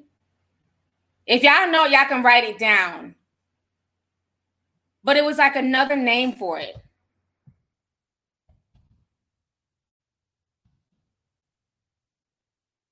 Or somebody had wrote it in the stream. Let me see if y'all know the answer. Because I'm trying to Google, but it's not coming up. But it's something, the cradle of life. Boom. That's what it was. Thank you so much, Ambi Goddess. The artery and the cradle of life. You see that? And then you had a peen drawn in there. Something about that is just crazy. So, I don't know. I just find that very, very interesting, you guys. There's a lot of stuff that's just going on. A lot of really spiritual stuff that's just going on right now in the world. So that is very interesting that you brought that up. So thank you for making that point. Let's see here. Sister Slayage, I like that name, says the dormant volcanoes erupting don't surprise me. We are in Aries season. Aries is a fire sign, which is known for their anger. They are slow to anger and lay dormant and erupt like these volcanoes are doing. Wow. That's interesting. That's interesting. I know a few Aries. They're cool, but when you piss them off, it's very, very hard to calm them down. So that I like that. And that is a fire sign, so that makes sense. Brianna White says, girl just got home from a road trip and saw a big-ass evergreen truck. It got far away as possible. I want no part. I'm not mad at you, Brianna. She said she seen that evergreen sign. She was like, I'm going to get over about 4 lanes. Like, get the hell away from me before it slides this way. Melody Senpai says, I live in the Netherlands. We've had all 4 seasons in less than 2 months. It was even snowing a few days ago, which is very unusual here. Oh, wow. Thank you so much for the super chat, sis. Appreciate you. Yes, a lot of strange things going on with the weather and just the environment in general. Ebony Collins sent a $10 sticker. Thank you, sis. Eric sent $4.99. Thank you, Eric. Let's see. I don't know how to say this name. It's in Chinese. But they sent $4.99. Says, hey, T, remember the Rock movie, The Scorpion King, where he played an Egyptian warrior living in Gomorrah? Now he may run for president at this time. That's interesting. Thank you so much for the super chat. Let's see here. Nina Lynn says, hey, T, it is the artery of life, a reference to the heart. It is essentially our lifeline. Peace and blessings always. Thank you so much. Man, it's a lot. It's a lot going on. A lot of news. Let me check something else here. There was another message I just missed. Makai says, hey, T, just got off work. Army girl checking in. I've been watching since I was 12. I'm now 19. Thank you for keeping it real, Auntie. Thank you so much. Thank you for coming through. That is awesome. She's in the Army and she's only 19. Thank you for your service so far. Appreciate you. Aisha Love Senpai says, makes me think of Cascadia Plate along the West Coast. It causes a 9 earthquake every 300 years. It's been over 400 years since it last went off. Yeah, a lot of things are coming back full cycle. You know, a lot of things that haven't affected us in hundreds of years are now starting to show up, which is just insane. Airmac Gnome says, isn't Easter also the worship of the fertility goddess? And that is like new, like rebirth too, with the death of Jesus Christ and then him rising again. That's very interesting. That's a very interesting connection. Thank you for that. J Jersey Girl says, I saw the King Tut exhibit when it came to the U.S. in the 70s. Yellowstone is a super volcano capable of magnitude 8. Damn. Yeah, Yellowstone, if that ever erupts, it's going to really, it's done it before, but if it ever erupts to a level 8, it would just literally devastate that entire state. I would never want to live around Yellowstone. Let's see here. Latina Chef 1986 says, Aaliyah was into Egyptology. I hope she wasn't sacrificed for that. That's interesting. That's interesting. So now let's see. I've been on here for an hour and 17 minutes. I want to finish talking about one other thing that's going on with the economy. So if you guys do not know, I have been telling people that if you can get into a home and buy a home, do it now. I was saying this last year, like in 2020. The prices are down. The interest rate is down. If you are looking for a home and you qualify, your credit is where it needs to be, this is the time to get a home. Get it while you can before the interest rate jumps back up and before, whatever goes up eventually comes down, right? So that's when I started my process to, start getting my home and then also trying to sell this home. And so I was just noticing that a lot of my friends that I was telling them to start going to go get a home, they were trying. And they were contacting me super frustrated because every time they went to, this is after they've been approved for either their FHA loan or their conventional loan, they would go and try and bid and they're getting outbidded, like constantly. You bid and it's like, oh, well, this person's paying cash or this person's willing to pay 2 times as much as what you're willing to pay. So it's been really bad. Now, congratulations to all the people who were able to get a home and moved in and everything else. Congratulations to y'all. But right now, it's a lot of people really struggling to try and get a home. So it's now been reported, if you guys do not know, it's now being reported that there is something systemic right now that is causing it where people are not able to just freely bid on homes. So it's come out that you may not be bidding against another family because, yeah, it's definitely a seller's market. But the problem is it's coming out now that you may not be bidding against another family, but a business. A lot of these corporations are now buying single family homes. So this is very, very disturbing. Yeah, that's what a lot of people are saying, build. That's what I'm doing. But the problem with the build, if you didn't start months ago, the wood price, like I told you guys a few streams ago, the wood price has gone up. Like a year ago, let's just say like a 2x4, right? Like a plank of wood was going for $20. Now they're gone up to $80. So right now, wood is scarce all over. So that's why I don't have a problem. That's why for me, it made sense to just build as opposed to once I leave here. I don't want to be in competition bidding on homes with, other people. And now we're finding out that a lot of the folks who are bidding, they're companies. So I'm going to play you guys this article because I want you guys to understand what is going on here. Because this like made me sick to my stomach when I heard this, because I know so many of my friends have been trying to get homes, and it's almost like they're getting frustrated. Even one of my friends I was talking to who lives in Philly, people I've been talking to in Florida, it is going on all over America. And so this is what has been discovered, that these corporations are the ones bidding. So let me go ahead and play you guys this clip really quick. Give me just a second to pull it up here. Okay, here we go.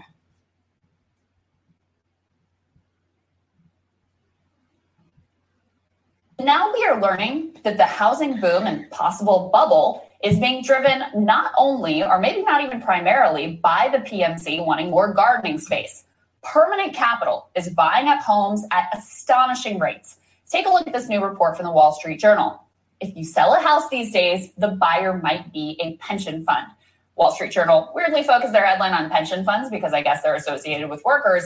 But the truth is, it's all sorts of rich people and their financial institutions that are buying up American communities. The report quotes a real estate consultant who estimates that 1 in 5 houses in the U.S. is sold to someone who never moves in. That same analyst told the Wall Street Journal, you now have permanent capital competing with a young couple trying to buy a house. That's going to make U.S. housing permanently more expensive. Private equity giants, hedge funds, and other economic royalists are buying up houses, in some cases entire neighborhoods, and then they're either getting directly into the landlord business or they're flipping them to entities that will rent the suburban American dream to you. As a result, home prices have jumped 16% nationwide in a single year. In the Northeast and the West, the increase has been even wilder, with prices jumping 21% year over year. Does that sound to you like the type of healthy growth that's going to lead to vibrant and sustainable communities? All right, let me come back on the screen. And I want to explain to you guys why this is a big problem and we should all be concerned. First and foremost, usually when businesses buy property, like let's say it's a corporation, usually when they buy property, it's usually a business property or apartment complex. It's usually not single family homes. Single family homes were always meant for just regular people to buy, for, you know, people who have families. So what's going on right now is that how this first broke, there was a dilapidated home. I believe it was in Washington State. It was a 4-bedroom home, dilapidated, built in the 1930s. It needed to be fixed up. It was so bad they were saying, don't even get on the porch because you might fall through the porch. That's how run down this home was. The home value was probably no more than $200,000. That home sold for $1 million. $1 million. A dilapidated home. So peep this. We also had a meeting a month ago where we talked about the World Economic Forum and how they're trying to push to regular people, own nothing and be happy. And I told y'all a month ago, that's bullshit, because I find it interesting that you want regular folks to own nothing and be happy, but the corporations are running to buy single family homes. Something is not clean there. Because if we're all supposed to not own nothing and be happy, why are they running to go buy some stuff? Shouldn't they be following the same mantra? That's what I'm saying. If you can get into something, get into it now, because what I feel is going to happen is that these companies are buying these single family homes. They're using them as rental property. So what's going to happen is not only will the mortgage prices end up going higher in 2022, but the rent prices as well. So if you're trying to rent a home, what's going to happen is that that same home that if you were able to get a mortgage for it at this really low interest rate, right? So let's say you pay $2,000 a month for your home, but if this company buys it at that super low interest rate, they now own it. They have their own home. They have other properties. So for them, this is just an investment. Now that same home that you could have bought as a single family for $2,000 a month may end up costing you $3,500 a month. So do y'all see what they're trying to do here? And yeah, it's a worldwide thing. It's not just happening in America. It's happening all over, because I was noticing there's so much new construction going on. Even I showed y'all the video on Discord. Literally right now, when I look outside my window, there's like bulldozers and forklifts. There's new construction like literally being built on the other side of my sidewalk. They just got here like a week and a half ago. and just got the pulling up trees and digging up shit. I said, well, damn, I thought that was going to be a lot for a little bit longer. They are building like crazy. And I believe that the reason why they're building so much right now is so a lot of these corporations can get dibs on these homes to rent them out, because they can afford to just give, a home builder $500 to $1 million in cash, and it's no big deal. So yes, it is a seller's market, but even like with me, my home is only 3 years old. Like I got it. It was a model home. I bought it in 2017, and the value from when I bought it as an investment home. This was never my forever home. I always have tried to, invest in property. So this was just a home for me to be in for the time being when we moved from LA. So even like my property here has just shot up, and we're going to sell it. But I've had to do so much. Like I've sold other homes before, and it wasn't this much of a headache. Like right now we're in competition with new construction, because the new construction, it's like, well, does somebody want a home that's 2 or 3 years old when new construction is here building? And then you have a lot of these companies that are putting money into the new construction. So that's where the competition is. Even if you have a newer home, is your competition is new construction that's being popped up every other day in these different neighborhoods. So it is like really crazy, like what's going on right now with the housing market.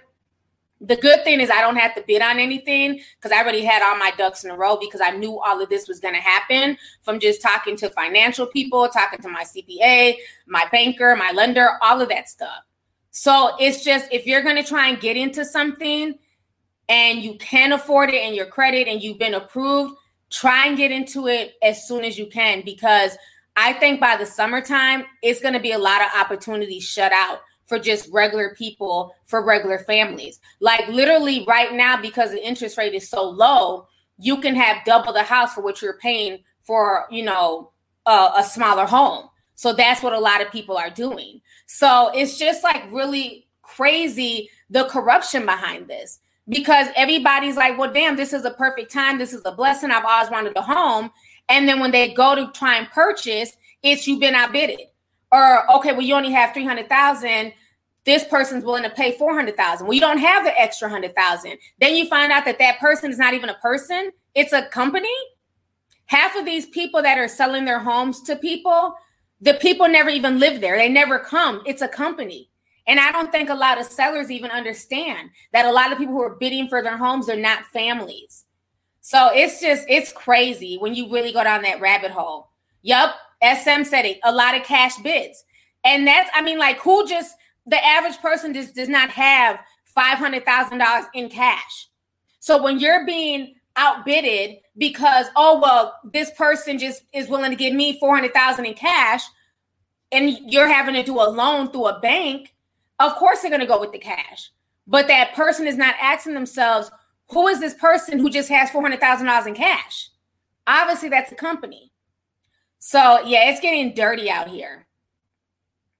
Look, Donna C said these apartments are costing mortgage prices. Amen. And that was the thing when we were growing up. If you guys remember, when we were growing up, it was cheaper to rent. That is why people rented.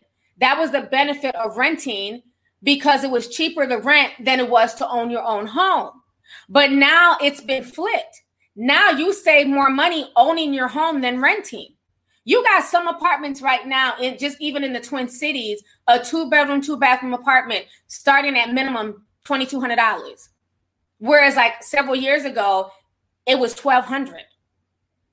Like 5-6 years ago, I had a townhome and I was paying $1,200 a month. And it was a 2-bedroom, 2-bath townhome, beautiful, 3 levels, $1,200. That same townhome now is going for $2,000 a month. Newer homes, newer apartments, 22 and up. Don't even talk about LA. LA's insane the way their pricing is in New York. But even in the Midwest, the price is really going up. So it's insane. So I just wanted to let you guys know that, because there's a lot of sneaky stuff. Don't get discouraged, because I know a lot of people are discouraged. They're tired. If you can get into something and you've already been qualified for your loan, keep bidding. These companies are not out here trying to buy these homes for no reason. Because if you give up and you just stick to renting, they're eventually going to raise the price of rent. So if you're eligible, definitely keep bidding, because right now it's very frustrating the way the market is going. You got a lot of people. You have the great exodus that's happening in California, where people are moving from there to Texas and in other southern states, and it's driving the market up. Because now, as a Texan, you want to get a home for your family, but now you're competing with people who are coming from Cali, who are used to paying high mortgages and high rent, so they have the extra capital that they're willing to spend on a home in Texas that is a lot cheaper. So just stay on top of it. Just stay on top of it. Let's see here. Let me read some of these messages. Nayam Bellison, $50. Thank you so much for the super chat. She says, beautiful T, I was worried about you, about the passing of X. I'm glad you're okay. Glad to see you. Love you. Love you too, sis. And thank you so much. I appreciate it. TJ Santan says, T, I'm glad you are speaking on this. I live in Brooklyn and bidded on a multifamily home that was $400K, which is cheap in BK. The seller backed out because Wells Fargo offered them double. Damn. It's Manhattan, and that is a damn good deal for anything in Brooklyn, because a lot of that newer property in Brooklyn, you're looking at $1 million easily. And that's the problem. And, can I get mad at the seller? No, because I'm sure I'm going to get more for what I'm asking for this house. But at some point, when the banks are willing to buy the property, that's unnerving. Because if they're willing to pay double for that home, how much are they going to end up renting it for? That's going to be a home that they're going to fix up, and that rent will probably be $5,000 a month. And who can afford to live in there paying $5,000 a month? Rich people who have that capital. So once again, it falls into gentrification of outbidding, buying property, and moving out people out of these affordable areas.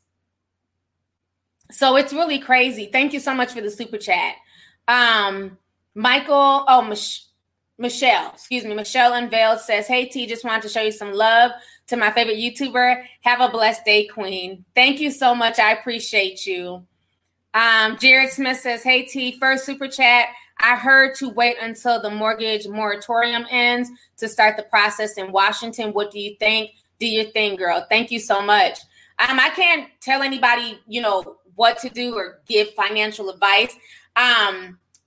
Like I said, the main thing that's important, regardless of when the moratorium ends or not ends, you have to make sure that your credit and everything's up to par. Because whenever you do decide to go start looking, if you don't have that where that needs to be, you're not going to be eligible to get the best loan.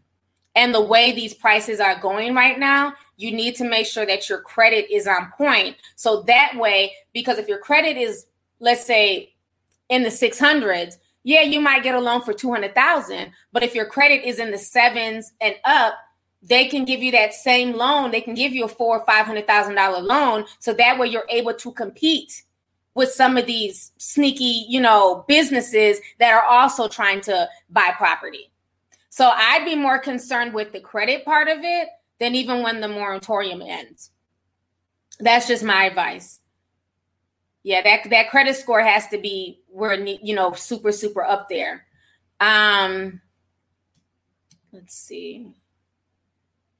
The one and only Walt says, a Japanese billionaire in the 80s and 90s bought $1 million mansion on the same block in cash in Hawaii, moved a few poor people in them for free, and the city forced them out years later because he sold the properties. Wow. Thank you so much for the super chat. I appreciate it. Keela says, T, I'm a realtor and I'm having to put 15 to 30 offers before we can get anything accepted. A customer of mine broke down crying in front of me during our process. Wow. Thank you so much for the super chat. I'm hearing all types of stories.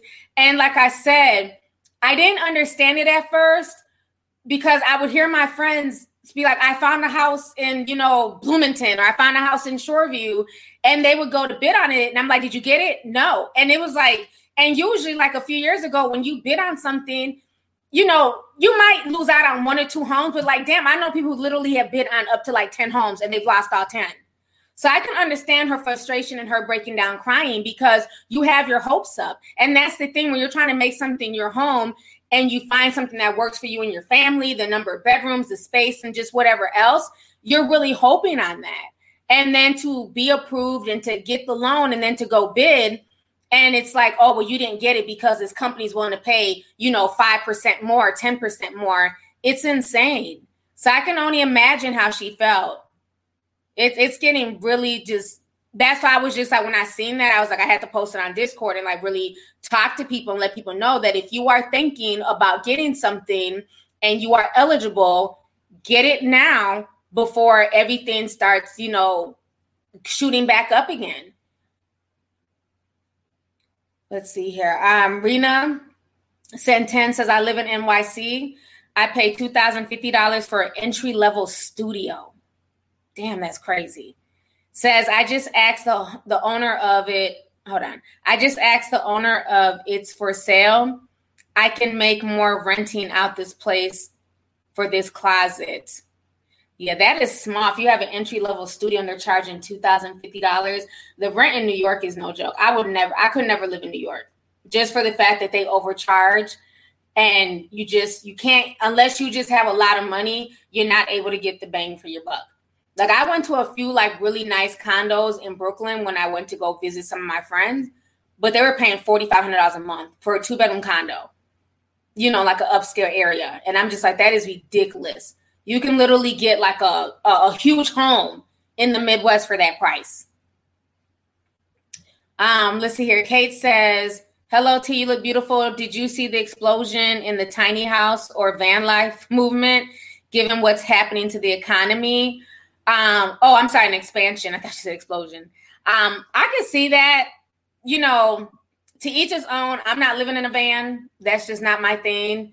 I'm not living in a tiny, tiny house, but to each his own. But I can see that happening. If the rent becomes ridiculous, I could see people definitely doing the van life thing.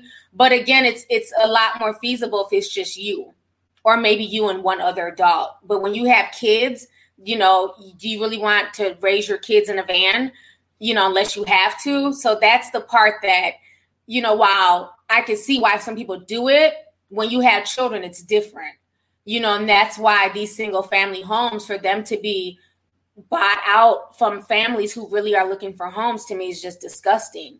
And I just find it just crazy that most of the media is not even talking about this. I haven't really seen it posted on CNN, on Fox News.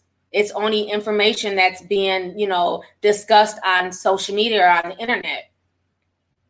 Let's see here. Judy JH since $6.99 says the same thing in Canada. I'm paying $1,750 for a 1-bedroom. Wow.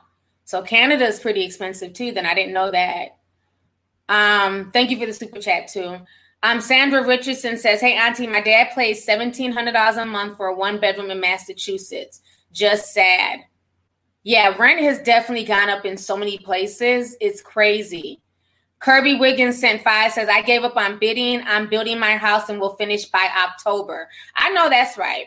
Like I said, if you can build, if you're not able to like bid, then go ahead and just do that. The price of building has gone up. Like I said, the process takes a long time, but it's worth it if you start at a decent time. And it might be cheaper in your area. But I know here the wood and everything has gone up. Because I go and I talk to my builder because they're still building in the community that I'm in now. So every now and then I'll go to the model home and talk to my builder just to go chop it up with them because I'm real close with them. And I remember they were telling me this back in like April, like everything is going up. Even like the light fixtures, like, how you plug in stuff into the socket, the plastic parts, all of that stuff is made in China. So when C-19 hit and everything got shut down, all of the factories, it really caused a backlog worldwide. Like this really affected like just globally everything because so much stuff is made in China. So he was even saying that it was taking longer to even finish the homes that they were building because they didn't have electrical outlet covers because there were none in America at the time. Everything was coming from China. So that is why it's taking longer for the homes to be built. Whereas you could get a new build in like 6 months. It's literally taking 9 months now from start to finish and not including permits and all that stuff. So it's definitely a long process, but if you can do it and it's not way too expensive for you, definitely go ahead and do it, because right now the bidding is frustrating a lot of people. So thank you for that. Erilyn Morgan says, it goes back to owning nothing and being happy. The narrative #BBB. Yep, it does. The World Economic Forum. It does. Yara Monet says, wow, I guess I'm lucky I paid $450 for my studio in Milwaukee, Wisconsin. $540 for my studio. Those are prices that, yeah, you're very lucky for one, but I haven't even seen a $550 price in a long time for a studio or a 1-bedroom. Like, those were the prices that we used to pay, like, 10, 15 years ago. A studio was like $500. A 1-bedroom was usually like $6 to maybe $7. A 2-bedroom was $7 to $8. And it's like, it's just doubled in so many places now. It's crazy. Afro Ninja says, I'm ready to sell and move to Georgia for film acting, but I don't know where I want to go with my child. I've wanted to move for years, and I can because of my VA loan, but my main concern is where to go. Well, you got to research. Wherever you decide to go, whatever you decide to live, you have to research, because a lot of people just pack up and leave. And then it's like they get to this new location and they find out that maybe it's worse than the place that they left, or the economy is not the same, or the job market is not the same. So you have to really, really research. Y'all know me. I move every damn 3 years. I'm the queen of moving. So one thing about me, before I move anywhere, I just really, really research. Especially like even like with LA, that was like such a difficult move. And because LA, you really have to learn that landscape. That is why I moved out there first by myself. And then I eventually, bought the boys. So sometimes you have to go out for a few months and figure things out and get things settled and then send for your kids. But yeah, definitely do your research no matter where you go. Just really, really research the area, the cost of living, make sure you're able to get a job. If you can transfer your job or if you work from home, that makes it a lot easier as well. So I hope that helps. Let's see here. Gianna Hobson says, Georgia is full. Thank you. Ooh. Well, damn. She said she don't need no more y'all coming to Georgia. She said it is full. Keep yourself wherever you're at. You know what? That is so funny because that's how the people in Texas feel and Arizona. A lot of people in Texas and Arizona are pissed. They're like, y'all Cali people, keep y'all asses in Cali. Stay out our state. We got enough issues here. Y'all are, raising the cost of living. So I get it, honey. I get it. She was not playing. She said, you got to stay where you at. Oh, yeah, Las Vegas. That's another place people are running to. Mm-hmm. And Florida. Yep, Florida's another place. A lot of people are running to Nevada and Florida as well. And it's causing the price to go up. Another thing that's going on, one more thing I want to touch on before I go, because I've been on for almost 2 hours. They're trying to buy people's homes. So there's people going door to door. I've had people in Florida tell me this. It's happened to my friends here in Minnesota and like Brooklyn Center. They're knocking on people's doors and trying to get you to sell your home. So if they feel like, and it doesn't have to be an older home.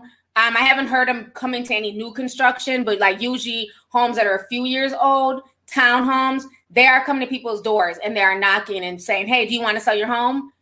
And my boy was telling me like, yeah, some dude just came into the house, was asking us to sell. And he was like, no, I'm not trying to sell my home. Like, what the hell?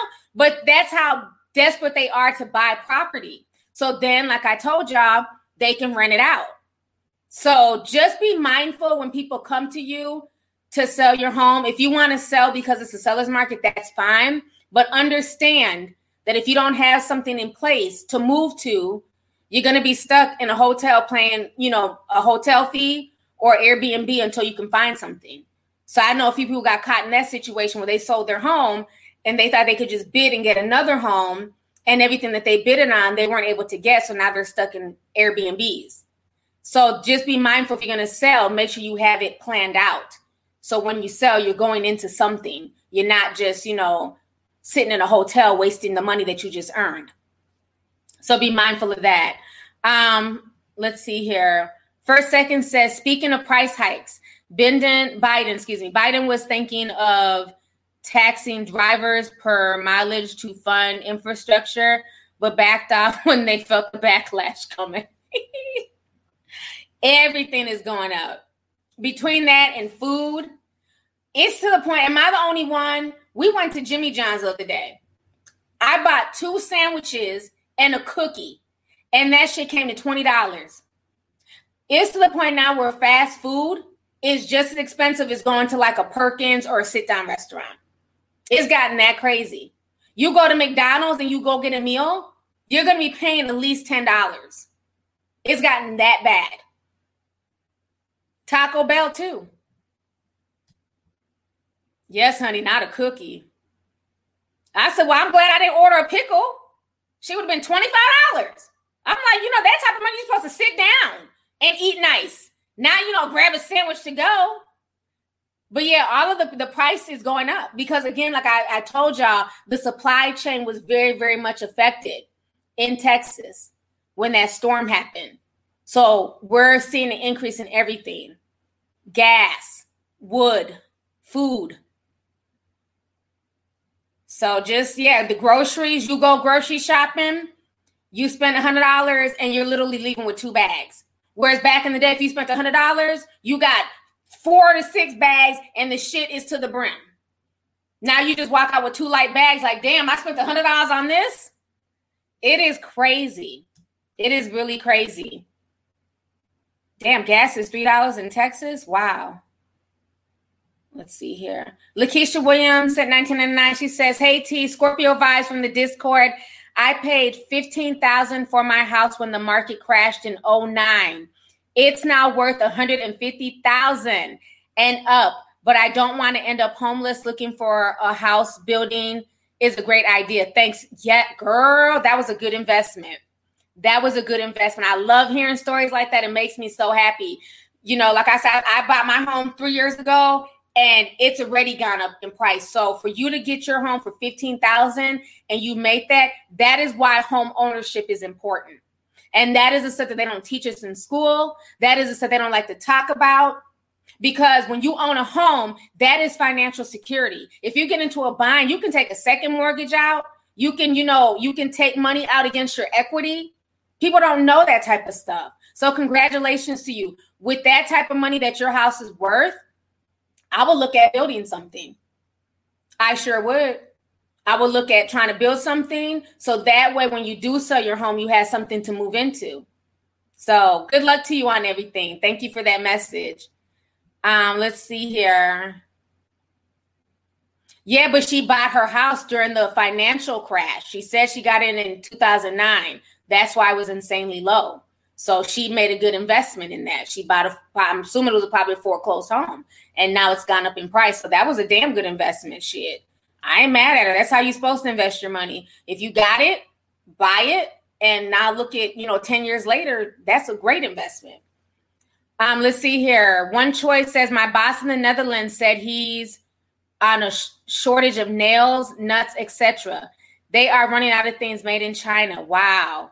So this is global, even in the Netherlands. Yeah, it's insane. It's insane. And that just even like with just the building, just like the supplies and having to wait, that's what took a long time for them to even start digging. They had to wait for like the windows, the doors. Everything is behind right now. Everything is behind. It's like just been a waiting game. So I just can't wait till everything is just done. I just really can't. Let's see here. Donna, my house, I paid for $70,000. It's been gentrified and it's going for $300,000. Wow. What city are you in, Donna C? So she got her home for $70,000. They gentrified everything and now it's gone up to $300,000. So they know what they're doing. They definitely know what they're doing. Let's see here. Evelyn Santoni says, hey, T, I believe that after this last election, they're trying to run all of our type out of the metro areas. C-19 didn't take enough of us out, and they're seeing we're not running to get the vaccine. I got everybody changing the name around. Thank you so much. Yeah, they're definitely doing a few things. They're definitely doing a lot of things. But like I said, for the people who are qualified, don't sit on it. If you can, try and get something. If you're not eligible, don't worry, but don't beat yourself up over it. Don't go and get yourself into something you can't afford or that you'll get yourself into more debt. If you're not eligible at this time, work on cleaning up your credit. That's the most important thing, because once your credit is where it needs to be, you'll be eligible to get a bigger size loan to get a bigger, better home. So work on that. But for the ones who are eligible, try and get something now, because they're outbidding single families for a reason. And you don't want to get into a situation where you're renting and you may have to move, and then you're going to go look for a new, a home to rent for your family. And that's twice as much as where you were at before. Let's see here. Let's see. Bree Springer says, hey, T, I know this is random, but are you invested in cryptocurrency? Not really. I've invested a little bit, but not a whole lot. Until they can tell me how I can spend the money tangibly, I'm not taking out my money and investing in crypto. I only invest in stuff that makes sense, that's tangible, like housing or stocks. And what's the other thing? IRAs. Those are the only things I really mess with. Crypto is cool, for some people who are really into it. But until you can explain to me how we can spend that, I don't plan on hiring a hitman on the dark web or buying a bunch of illicit drugs. So if I'm buying all this crypto, can I pay my mortgage with it? Can I go to the grocery store? So until they build an infrastructure where I can spend the crypto, I'm not going to be taking my tangible money and putting into cryptocurrency. I bought a few things, but it ain't like stock and IRA. So that's just my opinion. But, people are really into crypto, which is fine. But like I said, it just needs to be ironed out more for me to just 100% co-sign it. Ayana says, please don't come to Georgia. I'm tired of seeing trees cut down for all these outsiders. Wow. Yeah, I feel you on that one. It's a lot going on. But on that note, you guys, I've been on here for 2 hours, so I'm going to go ahead and log off. I thank you guys for spending the evening with me here on this Good Saturday. We talked about a lot of stuff, from drug abuse to the industry to volcanoes and Egyptian mummies, to the housing situation. So that's one thing I like about my streams, because you never know what we're going to hit on. The topics just range. And I love it. We had close to 10,000 people here tonight. So thank you guys for joining me. And I will talk to you guys later. You guys have a good evening.